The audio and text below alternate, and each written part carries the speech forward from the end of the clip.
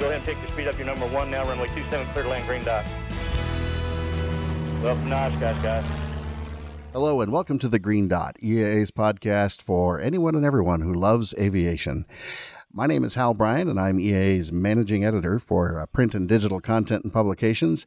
Down at the socially distanced plus a couple of feet other end of the table, it is... I'm Chris Henry. I'm the EAA Aviation Museum Programs Coordinator. And joining us remotely through the magic of the internet is Jim Zach Olzaki, and we were talking offline that it really is Zach, that if you see him and yell Jim, he probably won't even turn around. So, Zach, welcome to the Green Dot. Well, thanks for having me. I'm looking forward to this. Well, we're sure glad to have you here. Now, Zach has just been elected to the role of president of Warbirds of America. So, certainly glad to have you take the helm and talk to us a bit about what Warbirds is up to these days. So let's start where we always like to start. Let's go back to the beginning, Zach. And what was your first introduction to aviation? Were you a kid building models and looking up and going to air shows, or how did you get started? Well, you stole my opening line. That's exactly right.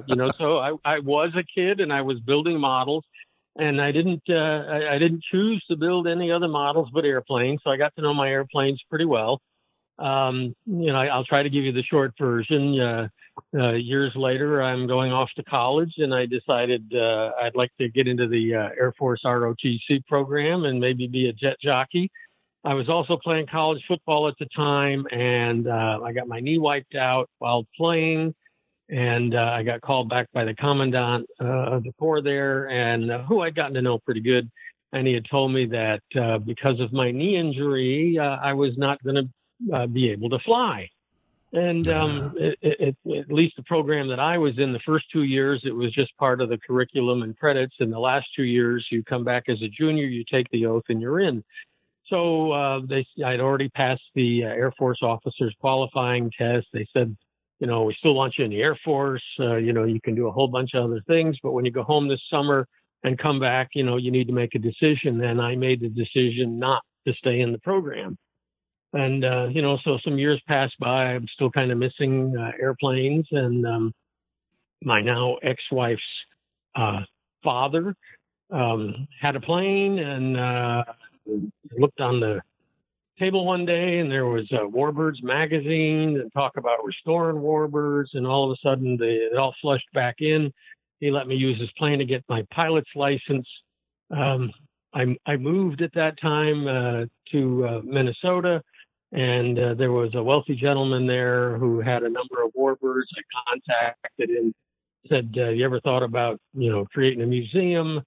And he said, well, tell me more about it. And I said, well, I don't have the money, but I probably have the time. And you probably have the money and don't have the time. And together we formed Bob Pond's Planes of Fame East Air Museum, and the rest is downhill. Got involved with forming the museum. The museum kept growing. He let me fly his planes for the price of gas, and on and on and on it goes. I eventually met John Baugh.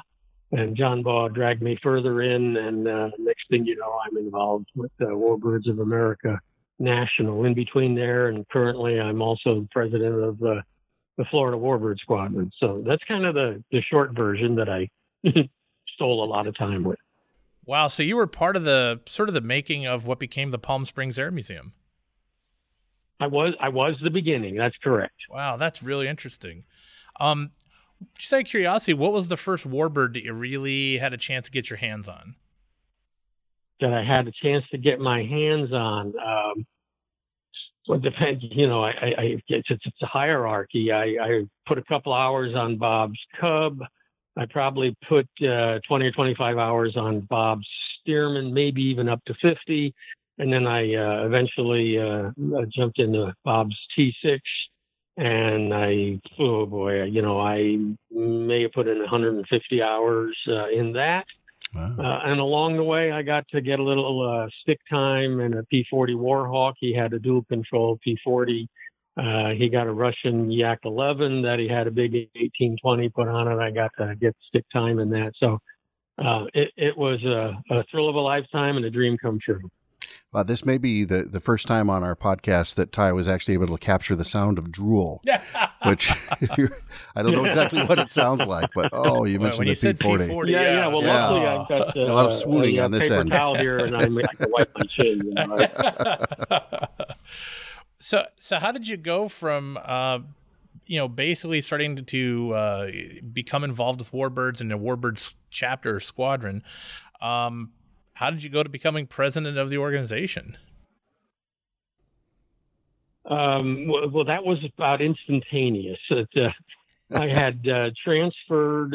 That's not even true, but I had retired from my corporate job with a Fortune 500 company, and I ran an office for them in Minnesota when I was doing Bob Pond's thing. I transferred back to Stamford, Connecticut to help become part of running a medical malpractice program. Then I retired and came to Florida. The Florida Warbird folks, I started to kind of get to go and hang around some Warbirds again, and they discovered some folks knew me, Link Dexter being one of them, and realized that I had run Bob Pond's museum, and they were looking for someone to take over and run the Florida Warbird Squadron, and they asked me to do it, and I said yes. And so I was hook, line, and sinker. I was back in again, and shortly after that, I acquired my own Warbird and got back on the local circuit anyway. Then I started flying for a demo team, and John Baugh was kind of a friend of mine, and he started telling the folks on the board of the national part of Warbirds of America that I should be asked to come on the board. So they asked me to come on the board. I've been on the board for a while, and next thing you know, here I am, the president of the whole thing now. Well, congratulations. That's great to hear. You mentioned acquiring a Warbird of your own. Tell us about that. Well, I currently fly a T-34. When I retired and came back here, kind of an interesting kind of sub story. My wife kept saying, "Oh, what can I get you for your birthday?" And then, we started going to some of the air shows and things, and she decided to get me a ride in one of those kinds of planes you keep talking about, and that was a T-6. And so she had printed out a piece of paper of an organization a little further north who sold rides, and I thanked her and said, "Here's your birthday present." And I said, "Oh, that's sweet, honey, but I'm not paying that kind of money for something I've already done a bunch of hours in." And so I made a couple of phone calls and talked to some folks, and Link Dexter, again, was one of them. He said, "Well, you got a great T-6 driver in your backyard who's a snowbird, and it's Don Stamp, who, if you know him or you don't know him, he's very respected, one of the top formation flyers for the T-6 group, NATA." And so I called him one day, and off we went and flew his T-6. And, pretty soon I had a friend say to me, "You loved it so much," and getting back in the saddle, he says, you before you get too old for it and old and broken, you need to feed that fire and get yourself a Warbird. So I kind of looked around at T-6s, T-28s, and T-34s. When the dust settled, I got a T-34, and that's it. I've been flying it ever since. That's fantastic. It looks like such a fun airplane. It must just be a blast. It is. Yeah, and here I'll be the first to say that I'm getting older and slower, and so the T-34 is tricycle gear. It's not a tail dragger. It doesn't eat the fuel that the T-6 and the T-28 does. Right. If you really have a serious problem need for a mechanic, and you don't have a T-34 expert, people who know Bonanzas can work on most of the things. And one of the T-34 experts in the whole United States is over in the Daytona area at New Smyrna Beach, and that's was George Baker Aviation. Is Curtis now acquired George Baker Aviation, and he's probably one of the 4 or 5 T-34 experts in the country. So I'm in a good place. I was going to say, when you're talking about whether it's warbirds or vintage aircraft, there's something. It's always so great when you sort of get into that world, and then you find the person. I mean, you find the people. So who's I got a T-34 guy. This woman over here, she knows fabric, or so and so knows this, so and so knows that. And you get dialed in, and that sense of community is so powerful. There's something so reassuring about knowing that you've identified and hopefully befriended the experts. Well, yeah, and the story just can mushroom and get bigger and bigger and bigger. So here I am at my T-34. I know the guy up in New Smyrna Beach, and just down the road from them is a little T-34 formation group, calls itself Retroflight. And so I started to get to know them. I casually started flying with them a little bit. And next thing after that, they lost one of their team. They asked me to become part of the team. So I got on the Florida Air Show circuit flying with that team. And it's only maybe about 2 years ago that the team disbanded, mostly because the guys of age retiring from flying totally. And, sure. And so Retroflight doesn't really fly together anymore, but it did up until about 2 years ago, and it was just a hoot. That had to be a blast. So 2020 has been a memorable year, might be one word for it. A crazy year, a difficult year for so many people. How is Warbirds doing as an organization, and how are you guys staying engaged and keeping the mission at the forefront of keeping them flying? Well, that's an excellent question, and I think we all want to know the answer to that. Oh, I wasn't supposed to say that, was I? we're all exploring and learning our way around, and those of us that are older, I think, are struggling a little more, because the answer to the question is that you quickly have to become versed in digital media, the computer, streaming, virtual reality, Zoom meetings. But that being said, that's the answer to your question. We're learning fast. We're having conference calls. We're communicating more in emails. We're having some Zoom meetings. We're doing everything that we can. Scott Guyette and his team at Sleeping Dog are putting, so we have an e-blast we put together and put out there regularly. Right now, I would qualify that as entertainment and keeping the finger on the pulse of the organization and our members, trying to keep them connected. The next step that we're planning is to put something more informational or educational along with those e-blasts. And then another effort that we've kind of started is that we want our members and the people out there to know more about who we are, what we do, why we do it, and educate them on that. And with a little bit of luck, a little further down the road, assuming we're successful with that, I think we owe our membership and the people out there a report card. So if we turn around and tell them, here's who we are, who we're trying to be, ask them who or what else or more we can be for them, then, I hope to report back and say, here, how are we doing? Here's how we think we're doing. So that's kind of the direction we're pointed in. So the museum guy in me has to ask, you've worked around aviation museums a good bit. How does preserving these aircraft go along with sort of the slogan of Warbirds, which is to keep them flying? What does it mean to you guys to just do that, to keep them flying? Well, that's it. Yeah. If we look at the purpose of the organization and kind of what drew us all in, that's the meat and potatoes of the whole thing. It's finding a warbird that needs restoration, finding a warbird that's flying and keeping it properly maintained. At the heartbeat of all of that is something that you're right in the middle of, learning the history of that warbird or that type of warbird, drilling down and trying to learn that specific warbird's history.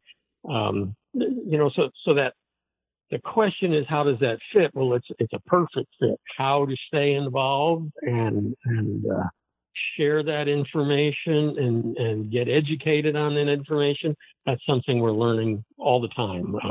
I hope that answers your question. Yeah, absolutely.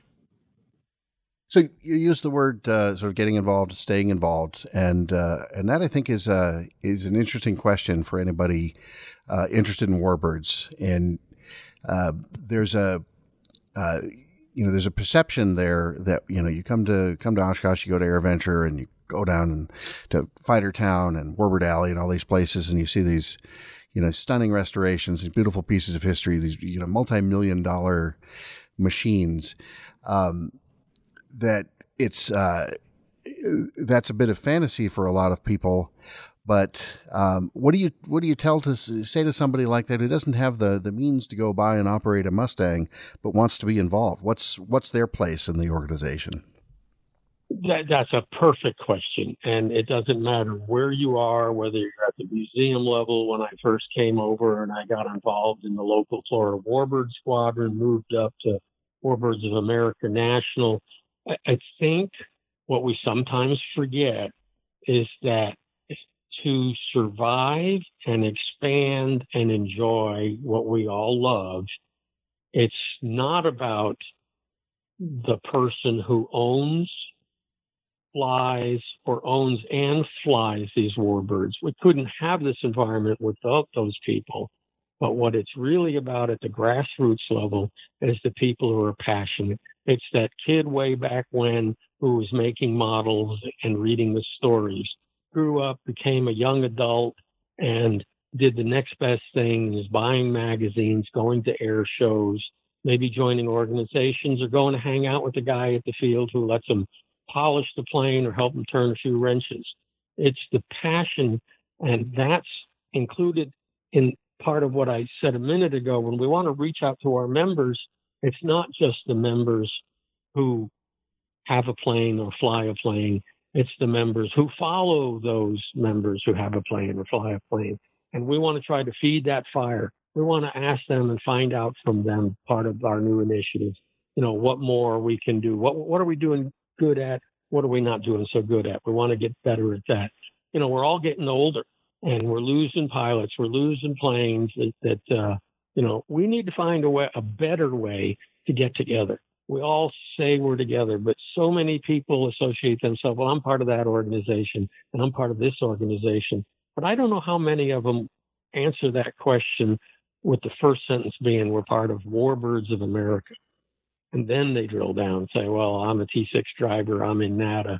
Well, I'm a donor and supporter of the restoration of this plane in this organization, and we have meetings and go over there for coffee all the time." We need to get to that level again. We were all kind of one big happy family, and I think we've gotten a little more split up and segmented than we'd like to be. Warbirds became a division of EAA very early on. EAA starting in 1953, focusing on home builds, but vintage and warbirds came along almost immediately. It was really within just a couple of years. So there's certainly a long history of warbirds being right there at the core of what EAA is, and it's nice to hear you. Paul himself was a warbird driver. Absolutely. Right, flying the Mustang and the P-64, yeah. and of course he had quite a military flying career as well as an instructor and flying for the Guard after the war. So it's nice to hear you talking about sort of that that all inclusive big tent approach, because let's face it, warbirds are a draw. Warbirds get people into aviation. And as we said before, maybe not every, you probably can't go to every kid in every school and say, all of you can grow up and buy a Mustang someday and afford the fuel and everything else. Yeah. That's just not realistic, but you can all grow up and be involved, and you can find your way into aviation, and warbirds are so often the hook for people. Yeah. And, tying that back into the passion, I have a great story to tell back in my Bob Pond Planes of Fame East Museum days that it was AirVenture time, and back then it wasn't even AirVenture yet. It was Oshkosh Air Show time. And Bob, being a big supporter, it wasn't like sending over one or two of his planes. And as the director at the time, he had instructed me, we're going to take these 6 warbirds over there, Zach. I want you to get in touch with the folks over at Oshkosh. I want you to make plans to tell them what day my planes are coming in and set up the arrangements for all 6 of my planes to park together, which is kind of interesting because still to this day, you know, they park the Navy stuff over here and the Army Air Corps stuff over there. And, you know, so I made a call to the guy who was in charge. Guess what? There's that name that keeps coming up, Link Dexter. And Link Dexter and I had to talk multiple times because he started with No Way Jose. And I said, gee, that's too bad. I don't think Bob will be sending 6 planes over this year. And back and forth we went. And, you know, when it was all said and done, we'd worked out a plan that made everybody happy. And when I say that, Bob was bringing 6 significant warbirds, in addition to the fact that I flew the T6 over that year. And somebody, his chief pilot, Kermit LeQuay, flew something over to bring family and members over. So we were well represented that year and most years that we attended. And I want to keep going on that theme. When every time Bob got a plane to be restored, he would get, you know, in striking distance of the plane being done. And he and his team would research the choices for the paint scheme. He'd have Stan Stokes, if you all know who he is. Oh, sure. Most well-known warbird artist, paint his chosen paint scheme in a painting for Bob's office or his home. He had so many of them at that point. And then he would take the painting to the paint shop guy and say, this is the paint scheme. And if for those people who don't know, most of those planes are painted not just what you would say is that's the color of the plane in World War II. They'd often find out what the paint chip number was and paint the plane with that paint chip number or duplicate that paint chip number. So it was a big deal. And when he got the B-25, my dad had been in the South Pacific in B-25s. And I'd normally kept my nose out of all that, but I couldn't resist it. I sent Bob a formal letter requesting that he paint the B-25 in the most notable B-25 of my dad's squadron, which was the 5th Air Force, 71st Bomb Group, 17th Bomb Squadron, Reconnaissance Squadron, actually. And he accepted that, painted the plane in Mitch the Witch colors, and we took it to Oshkosh, and I happened to be at Mitch the Witch when this old gentleman and his family came up and semi-crying and semi-hooting out loud, there's my plane, there's my plane. And I'll be damned if it wasn't one of the original crew members of Mitch the Witch. And that's part of why we're all in this as well. You know, to keep the memory alive, keep the planes flying. It just was, I almost was taken to tears to watch this gentleman be taken to tears. There's just a little side story of another reason we do all of this. Well, that's incredible. I mean, can you imagine his reaction hoping to come to an air show and just maybe see a B-25 that represents the type of aircraft he flew to show his family, and he finds one painted in the markings of the exact airplane he flew during the war? I mean, that's a story that still has to echo through that family to this day. Yep, absolutely. It's one of my proudest moments of being on the circuit, if you will.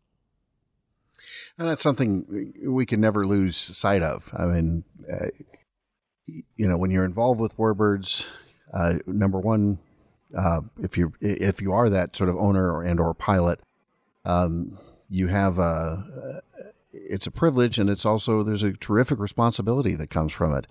Those of us that are into any vintage types, whether they be warbird or civilian, we're stewards of those airplanes for a period of time. But if all of us that have some involvement in that world do our jobs right, those airplanes will be telling the stories longer than we will. Ain't that the truth? Yep. And someday we'll be the old guy taking his family and grandkids down the line, and we may not say I served in that airplane, but I was in the museum, or I used to own one of the whatever it is. Then we'll be the one in tears seeing somebody carrying it on. Because you had a part of that airplane's history. You touched a piece of it.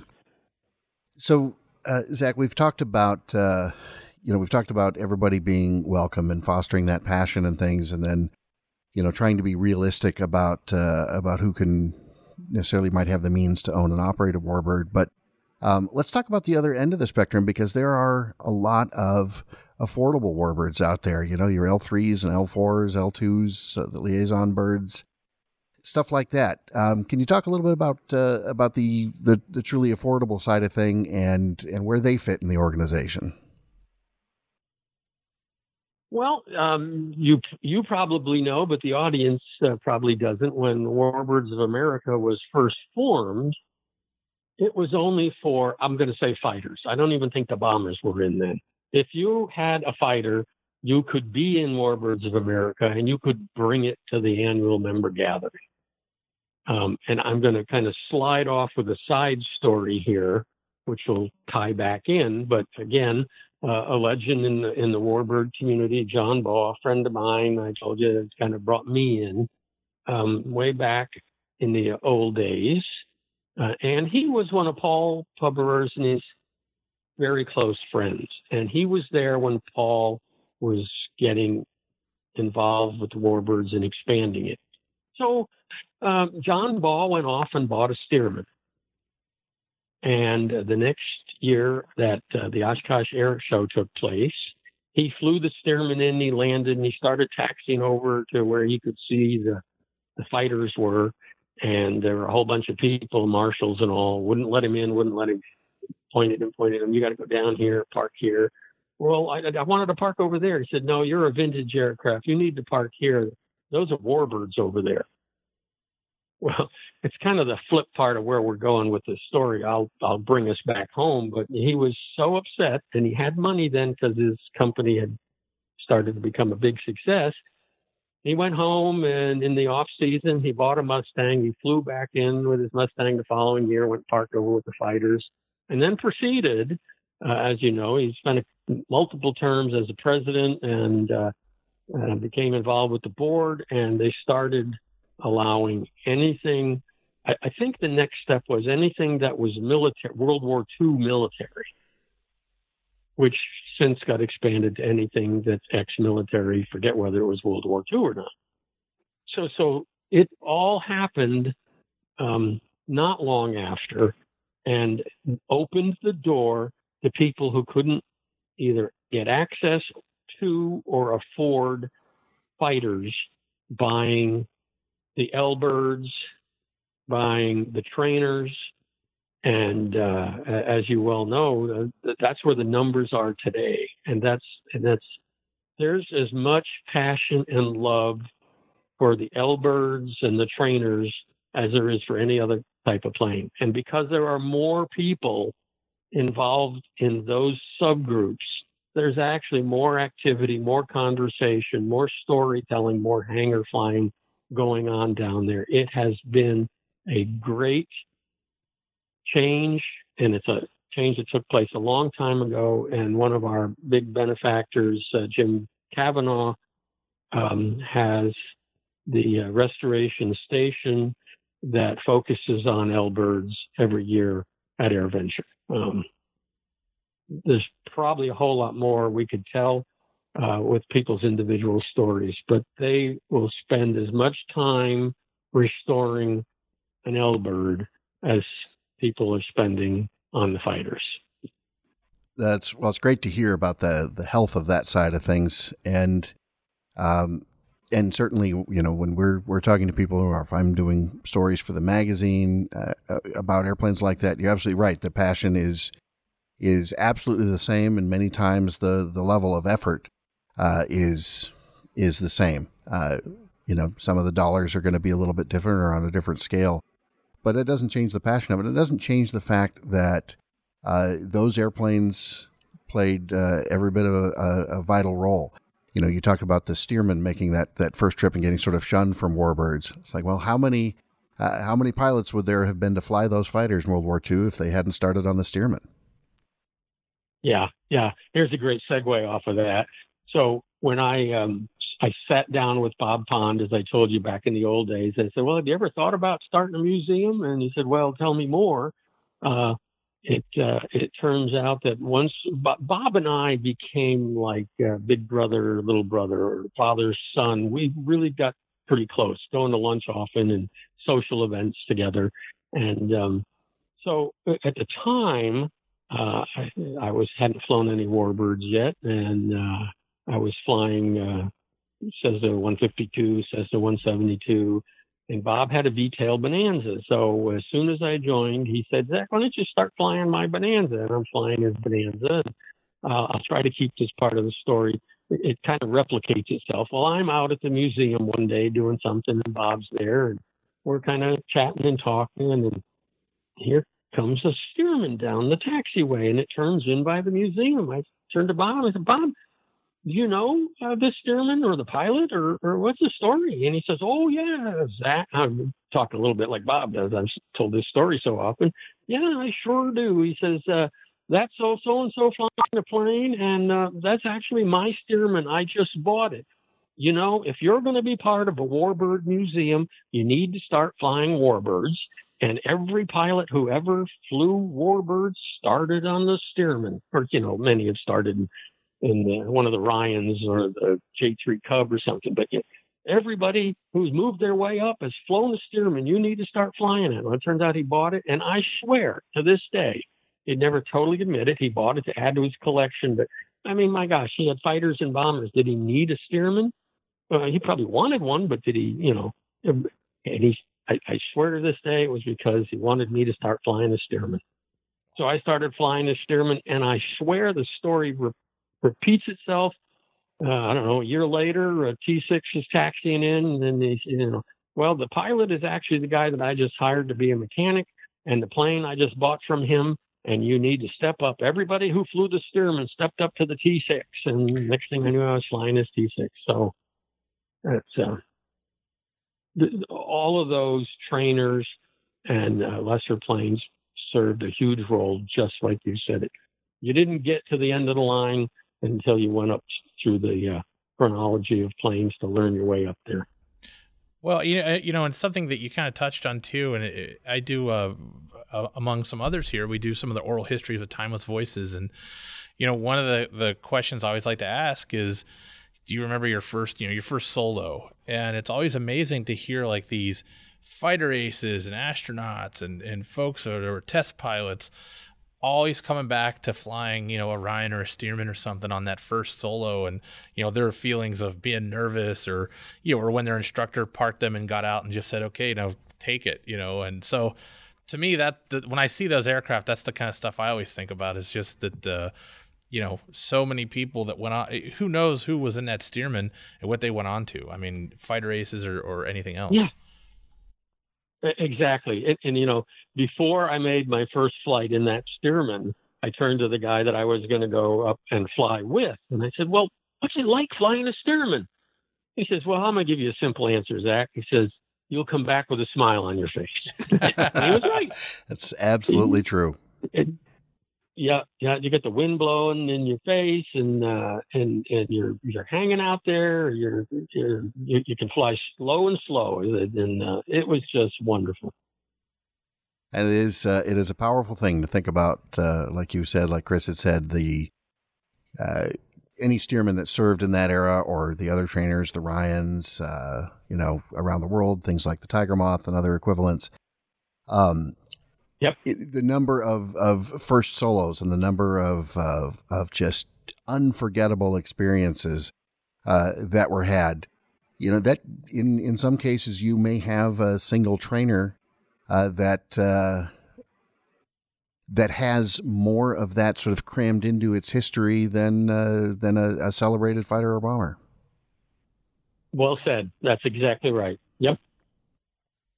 And imagine the transition if you're a T6 driver and you've had the opportunity to have someone in the back seat and be your instructor, or I should say in the front seat, and then it's time to move on up, and your instructor gives you the book. He says, "Here, read this, and tomorrow morning I want you to go over there. There's the plane you're flying. Now there's nobody with you." You jump in, you look around, you memorize the stuff in the book, and off you go. It's now or never. And think about all of that extra torque, and you're feeling it in the right rudder, and there's a lot going on. That's another one of those moments you never forget. You know, when in World War II, that was some 18, 19-year-old kid. Right. And it's remarkable to look back. I mean, a couple of things come to mind. First of all, that, you know, I've had a few memorable first solos in my flying career. And you know, there's the real first one, but then there's, you know, the first time flying a new type that I've been checked out in. And there's some special ones there that are just as memorable to me as that original first solo. And so you can certainly see that carrying through to these air crew back in the war, going through, you know, airplane to airplane, that, you know, soloing the T6. Maybe it's not exactly the same feeling as the first true solo, but that's a powerful thing. You talked about all the torque and the power, in fact. And so I think those things, those things really resonate with people, and those stories are so vital to tell. Yes, absolutely. And as a kid and moving our way up through the thing, it's kind of like when you were a little kid and you went to the parade, there was the sound of the band going through and the beating on the big drum. Well, how about the first time you went to wherever, the field, the air show, you went somewhere, and there's the sound of a Merlin or a radial cranked up, and it's sweet music. It absolutely is. It's just about the best sound around. And here's looking forward to next summer in AirVenture 2021, back better and happier and stronger than ever, huh? Amen. That's what we're all headed for, working towards, and let's all do our part to make that be exactly what happened. Hear, hear. Well, Zach, on that note, we're just about to the end of the episode, so I want to thank you again for taking the time to join us, and congratulations once again on your new position at Warbirds. That's great to have somebody with your background and your obvious passion and excitement in that role. Well, I appreciate you having me on board, and look forward to talking to you more in the future and seeing you out there. That'll be terrific. With that, then, thanks ongoing to everybody out there who listens and tunes in every couple of weeks when we put one of these episodes out. You're the reason we do this, and the people that take the time to give us some comments, whether email at feedback@eaa.org, commenting on the blog posts at inspire.eaa.org. There's a blog post that goes up for each one of our podcast episodes, and you can leave comments there, or leave us reviews on iTunes or Google Play or Stitcher or any of those other ways you consume a podcast. That great feedback, those ratings, the kind words that people say about the show are the one and only reason that we're able to continue doing it. So our thanks to all of you out there for listening. Keep that feedback coming, and we look forward to catching up to you next time when you're cleared to land on the Green Dot.